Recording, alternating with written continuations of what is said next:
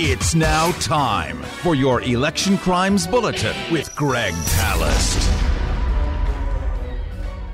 And this is Dennis with Greg Palast, and believe me, if you don't think your votes are in jeopardy, you need to pay attention. We're going to stay on this as Greg and I have been for many years. It's always terrific to have Greg with us breaking it down. He's been doing a whole bunch of new investigations, and we're going to tap into some of those tonight. Greg, obviously, it's great to have you back. Maybe before we get started, could you bring us a couple of Cokes, please?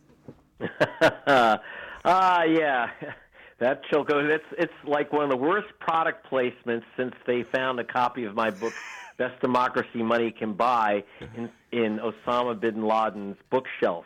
That's true. Where have you heard that phrase before? I mean, I can't. Yeah. I know I picked it up. Bring us a couple of Cokes, please, is from Donald Trump's. He was recorded, and here's the interesting thing.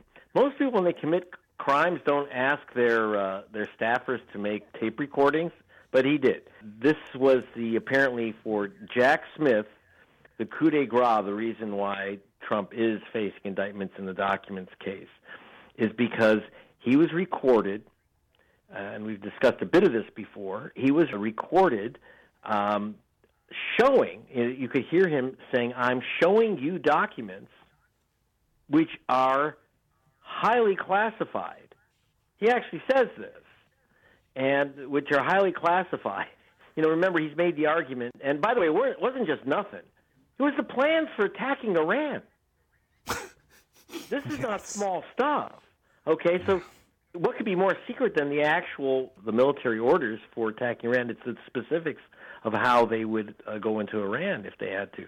Now, understand, he did this for cheap political reasons, exposing these documents, which is that he was really angry about a New Yorker article in which General Milley was quoted as saying he was really, really, really worried that Trump, as a last minute attempt to stay in office, would attack Iran as an excuse to stay in office, create an emergency, if not a nuclear war, just to stay in office. And he was worried about that.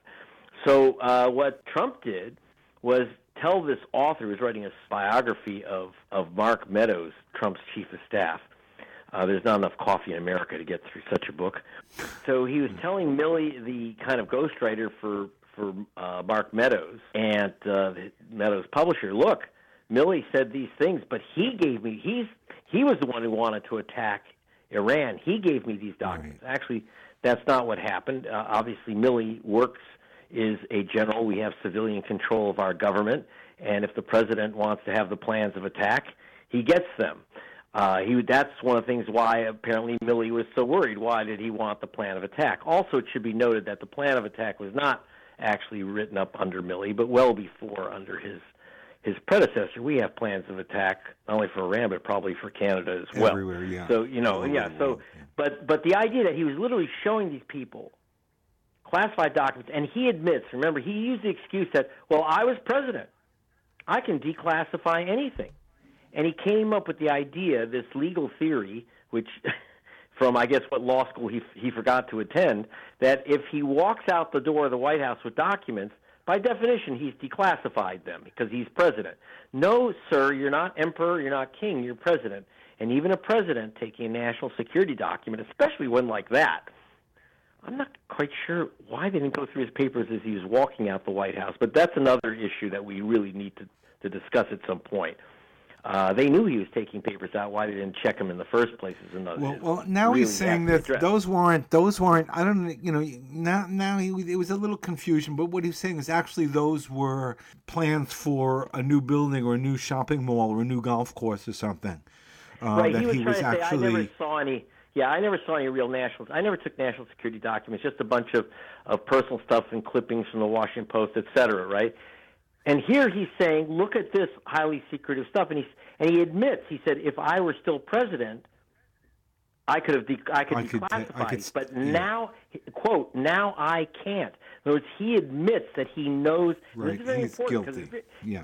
Yeah, here's the thing. But he's been guilty of a lot, Greg. He's been guilty of a lot. Let's just be real. We're talking about the documents thing, which is already clouded by the fact that everybody has, and I know it's a big difference between what Trump did and everything, but it's a very cloudy issue on the way to getting very close to an election. So maybe there'll be some justice about this, and maybe not. So number one is what this establishes is intent, because the most difficult thing in a crime like this, you actually pretty much have to tell a jury he knew he was committing a crime. And how are they going to do that? So Jack Smith, the special prosecutor, was kind of stumped and until he got this recording, because here the guy admits, I know I am doing this and I'm not supposed to. And his staffer says to him on that recording, now we're in trouble. He actually says, now we're in trouble for showing the document. Yeah. So, and they laughed about it, and then he said, oh, okay, well, would you bring me some Cokes, please? Bring us some Cokes, please. As long as you're committing a crime, we don't want to be thirsty. And we're laughing, but this is, you're showing the plans for attacking Iran to someone. And what is he doing with those plans? And, of course, there's always the great fear that he sold them, or the way he's handling them. Can you imagine if, God knows who's getting copies of these documents? They're being handled like throwaway pictures of from your cousin's bar mitzvah or something. So this is a very, very serious thing for Trump and for America.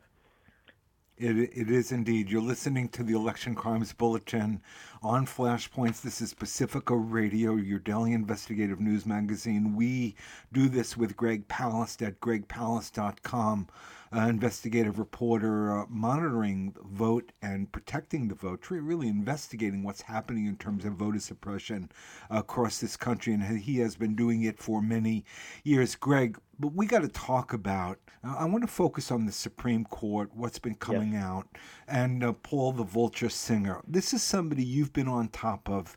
There has been some decent reporting coming out of Washington on the story, but there's a lot more to the story. And of course, it turns the entire U.S. justice system on its head and puts it all into question, this story. Yes, well, let me mention, obviously, I hope that all of you, or most of you, have heard this story, that Paul Singer, the man who I called and now everyone calls the Vulture, but he actually has what everyone in the industry calls the Vulture Fund, about just a little under $50 billion, where he goes after companies, nations, and people who are dying, and then he's kind of like a super repo man collecting. And he's like a loan shark repo man, collecting on nations, people, and companies who are in trouble with old debt and trying to collect up to 100 times the value of debt owed. So I've been tracking Paul the Vulture Singer, starting with BBC television in 2007. The story here is that in 2008, when I was on this investigation, Paul Singer pleasured Justice Samuel Alito by giving him a $100,000 private jet seat to go with Singer and Leonard Leo of the Federalist Society. They're the ones that kind of help right-wing presidents pick judges. They went together to a fancy hunting lodge in Alaska from Washington. This is a very nice little gimme, and Alito never mentioned the $100,000 value gift. It's $100,000 each way, by the way, so $250,000 if you include everything else. He never mentioned the $250,000 gift, never declared it, which he's supposed to, and never declared and did not recuse himself from any cases involving Singer. Now, I should mention, while I applaud ProPublica for taking this on, I should note that I tried to get ProPublica interested in this in 2008. They weren't, and the rest of the media. Now, you have to understand, this is not the only pleasuring that Singer does with these guys, and the only case that ProPublica mentioned where there was a conflict was a case that Paul Singer brought against the nation of Argentina. The Argentine military dictatorship decades ago issued a bunch of junk bonds to support some of their, like their Falklands adventure. These bonds are worthless and not declared legitimate in the rest of the world. In fact, in most of the world, you can't collect on these bonds. After I did my work for BBC on Paul the Vulture Singer, his activities were outlawed in Britain, Germany, Belgium, China, South Africa. I can go on and on. So the United States is one of the few places where this guy can try to collect his pound of flesh from his victims. So one of the things that in Argentina, he paid $50 million for these junk bonds and demanded Argentina give him $5 billion. And if they didn't give him $5 billion, he was going to stop them, and he did stop them from making payments to, like, for example, that they owed money on bonds. He actually stopped them from making payments and forced the nation of Argentina into a devastating default. Wow. Now, that case went before the U.S. Supreme Court, and Alito sided with Singer, but did not mention that, by the way, this is my buddy. Now, as legal scholars, I've heard several talk about this. They said if he was just a friend of Singer's and went on this trip, then if he's that close to Singer, he should definitely have recused himself from anything involving Singer. The other is that if he wasn't a friend of Singer's, then what was he doing taking this giant gift? And certainly, why wasn't he recording it? He shouldn't have been taking it at all. Now, what is left out, many things left out of the ProPublica story.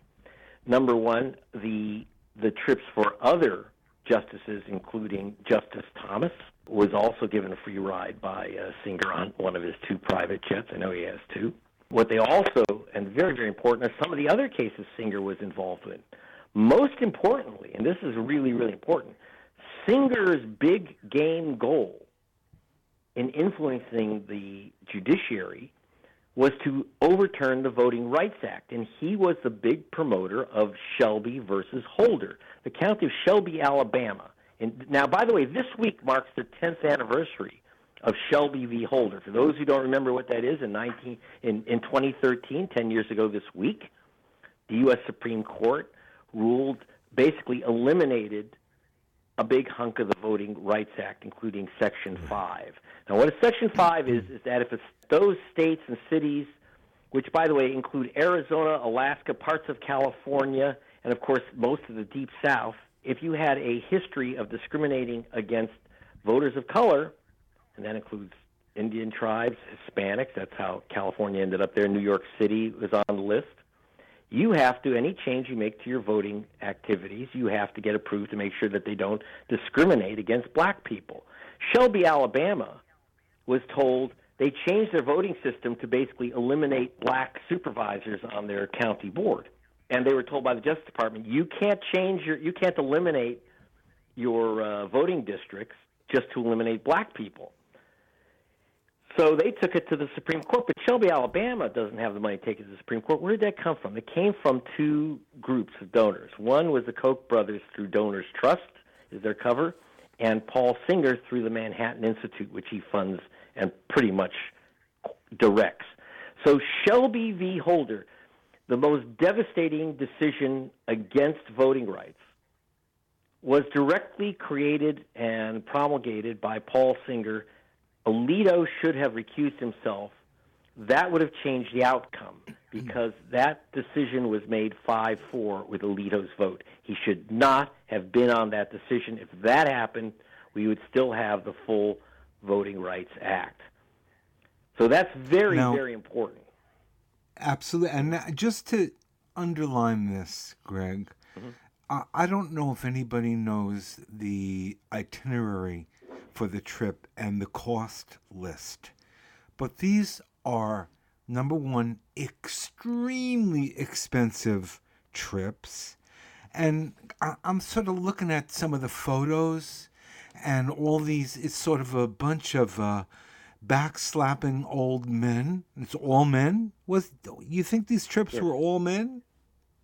Yes, well, here's one of the things to note, that this is, by the way, this one trip with Paul Singer is part of a whole series of trips with Singer and other wealthy guys. Singer and Koch, the Koch brothers used to have, or still have actually, a semi-annual gathering of rich people, powerhouses, and judges.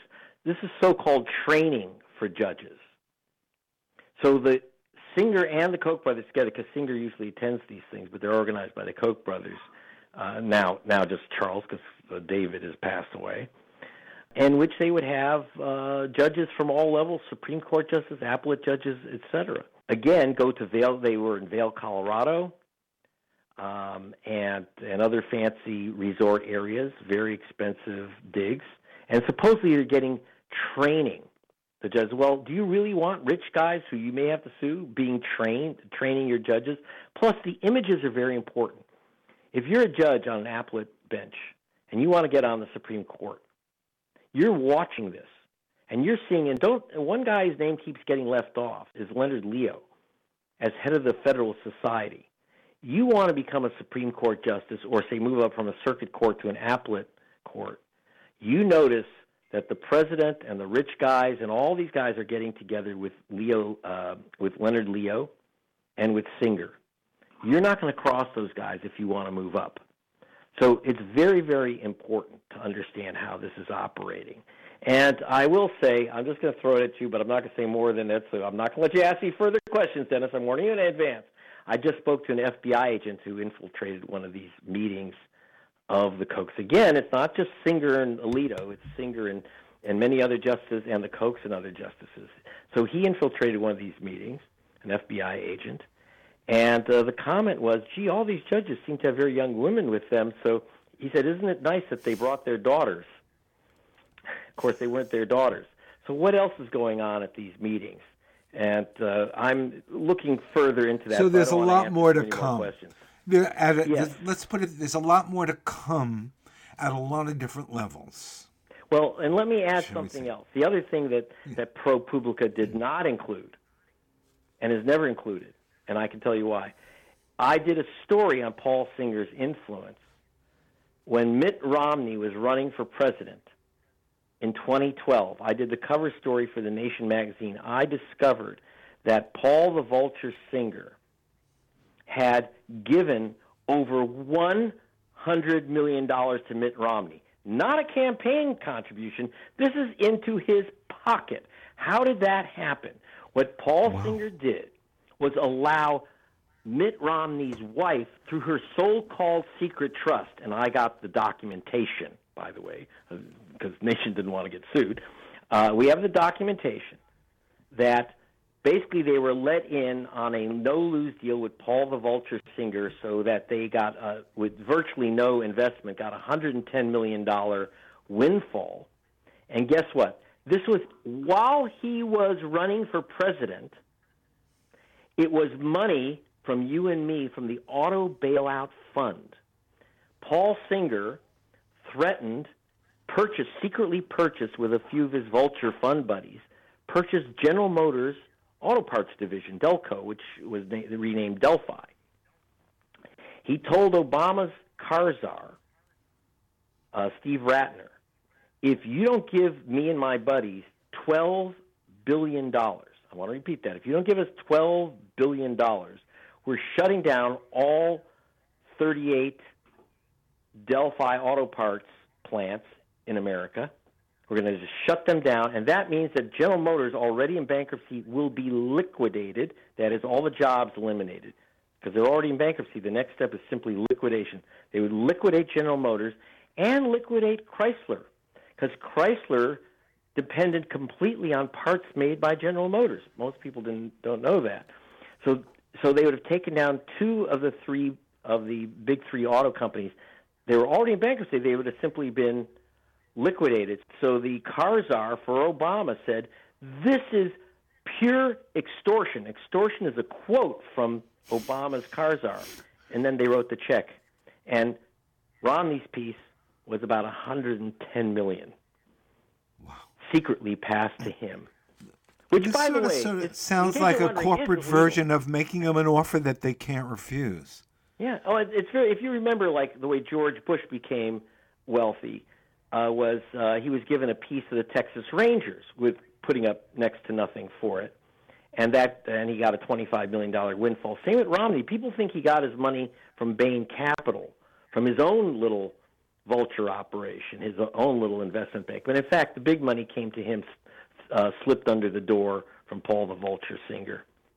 Understand, how come that wasn't reported? How come only this little story, and let's not forget, this story is now 15 years old, that ProPublica decided it would tiptoe out and mention with Alito. And everyone's making a big deal. So why weren't these other stories reported? The answer is threats. When I did the story in 2007 for BBC television, and I also put it on the front page of the Guardian newspapers, that Paul the Vulture Singer, who is very close to Bush, the number one donor to the Republican Party out of New York, BBC got a threat. Paul Singer's goons called BBC and told my producers, we have a file on Greg Palast. So what they do is they keep files on journalists to threaten them and blackmail them. And I said, well, if you got a file, publish it. And BBC said, well, obviously you have a file. Well, you have a file on him. He obviously has a file on you. BBC would not back down. But I had other stations, including Al Gore's Current TV, back down.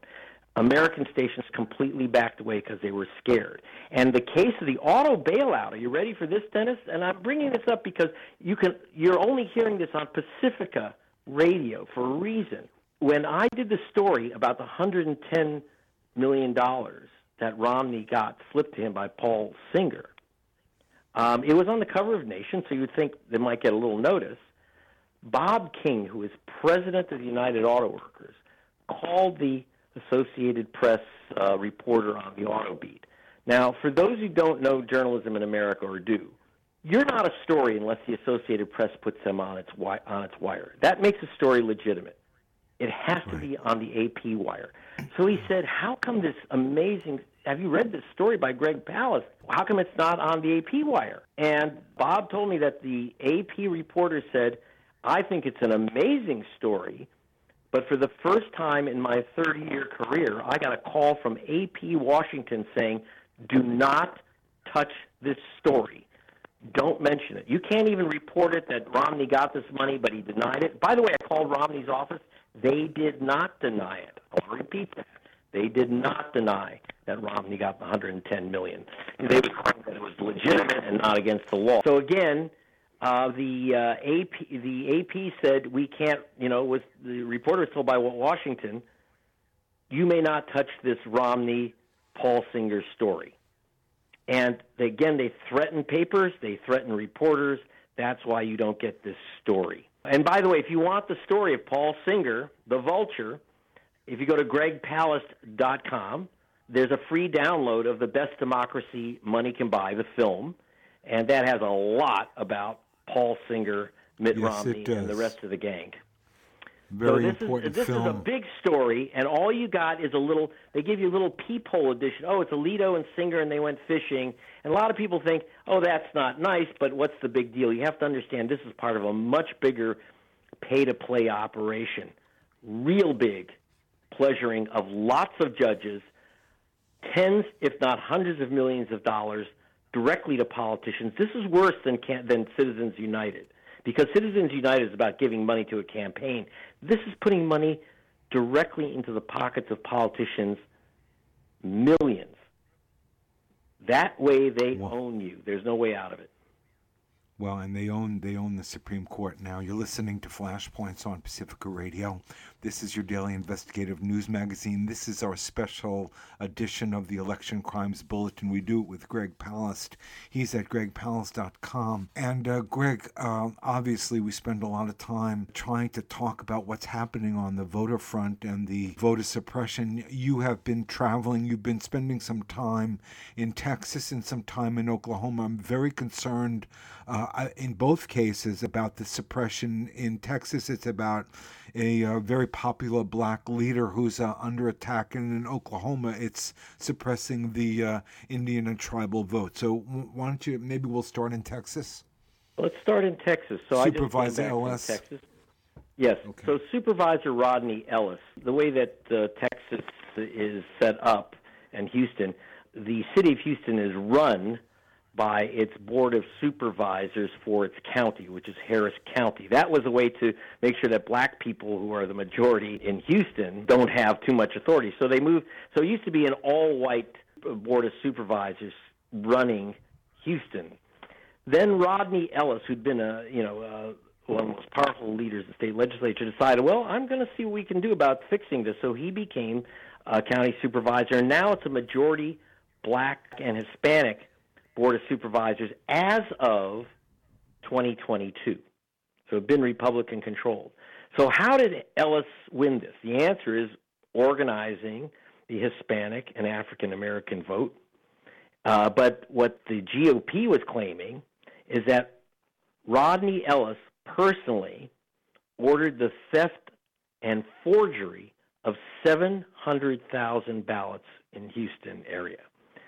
And so I met with Rodney Ellis on Juneteenth, and I asked him about that because I said if he forged 700,000 ballots, and he signed his release form, that took 15 seconds. I said, by my calculation, you would need 121 years working full time to forge those ballots. So how many Confederates did you have? I mean, we could laugh about it, that someone's personally forging 700,000 ballots or has a bunch of Confederates.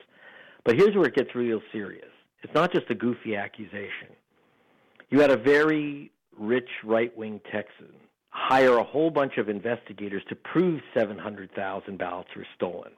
By the way, just so you know, they haven't found one, but they thought they did because they said that they were being hidden in an air conditioning repair truck. So one former Houston policeman who was hired, became a private eye. So this is a former Houston cop. He saw the air conditioning truck, the supposed getaway vehicle with these ballots. On the highway, he slams into this truck deliberately, pushes it off the road, almost kills the owner of the truck, runs out, and here this truck's been run off the road, points the gun at the driver's head. The driver is Hispanic and didn't speak much English, points a gun at his head, throws him down on the ground. Now, luckily, the driver had hit 911 because he didn't know what maniac had run him off the road, and now the guy has a gun in his face, so he hit 911. The Houston cops show up, and of course the guy with the gun says, shows his badge. I'm Houston Police, too, retired. And unusually, the cops were suspicious, so they told the guy, get up and open the back of your truck. Let's see these ballots you've stolen. He opens up the back of the truck with his gun at his head, and says, and there was nothing but air conditioning ducts and air conditioning parts. So, unusually, the Houston cops arrested the other Houston cop who'd run the guy off the road. But this is the type of violence we're looking at. And, in fact, in Arizona, when I was there, I talked to one of the organizations that has 50 people full-time doing nothing but voter safety. We had armed men standing next to, because there's open carry, so you got these menacing armed vigilantes standing next to voter drop boxes in Hispanic neighborhoods and challenging people on their citizenship. Of course, you got a guy with a gun standing next to a drop box. You're not going to put in your ballot. You're going to, who's going to take that chance? So when they get these notices, they have 7 flying squads of safety people who don't go armed, but they de-escalate the situation and bring in cops, etc. But this is what Hispanic voters have to go through in Texas and Arizona. And what's the current situation with Supervisor Ellis? He's very popular at the ground, but he's under major attack, right? He's got some serious problems. The problem is, what's very sad. I met with Rodney Ellis, and at night and stuff, all the blinds have to be closed in the state buildings. It was complete. Here was a guy who loves going among the people. He went to 9 Juneteenth events, but now he has to have massive armed protection. This is ridiculous, but he kind of ignores a lot of it and goes into the crowds anyway. But, that's what's happening is that the level of threats of violence and actual violence, running a guy off the road, putting a gun in his head, the problem is that this is these people are trying to justify this stuff. It's very, very dangerous. The death threats against Ellis and others, we're cranking up a new level of violence that I'm very, very concerned about. Not just in Houston, but obviously the GOP is very concerned that they could lose Texas because they were shocked when they lost control of Houston to Rodney Ellis. Now they're concerned that if Rodney Ellis has taken Houston, their big city, that the Democrats are prepared to take back all of Texas. And so to try to prevent this, for example, Ken Paxton, who is their attorney general, who's been impeached, by the way, and he's probably going to go to jail, right. But in the meantime, on his way to jail while he's committing various crimes, he also proudly crowed that the only reason why Donald Trump won Texas is that he blocked Rodney Ellis's plan to mail out 2.4 million votes to all voters in Houston. Because remember, in 2022 we were looking at, and 2020 we were looking at, this was COVID, and Houston and the county of Harris, which is Houston, decided, well, we're going to make it easy for people to vote. We're going to create drop boxes are illegal in Texas, so they literally created drive-through kiosks where you could vote, show your ID, and vote. They shut those down, and you were supposed to get your ballot in the mail so that you can just drop it off at the kiosk or mail it or whatever you want to do. And so Paxton said, I basically saved Donald Trump's election, or saved Texas. They couldn't save the election, but they saved Texas by blocking the mailing out of the ballots. So people expected to get their ballots in the mail and never got them in Houston, the Democratic area. Okay, that now just finally, you were also dealing with Oklahoma and sort of Arizona. Tribal voting terror, you're calling it. You Yes. want to talk about, because this is important to our community, because we know that the Indian communities in the last 5 to 7 years have gotten very active in terms of organizing the vote and making sure people do vote. This is a new thing. So this is why you've got these right-wingers trying to shut them down. That's right. In fact, I would note you have 200 tribal reservations in California, more than anywhere else.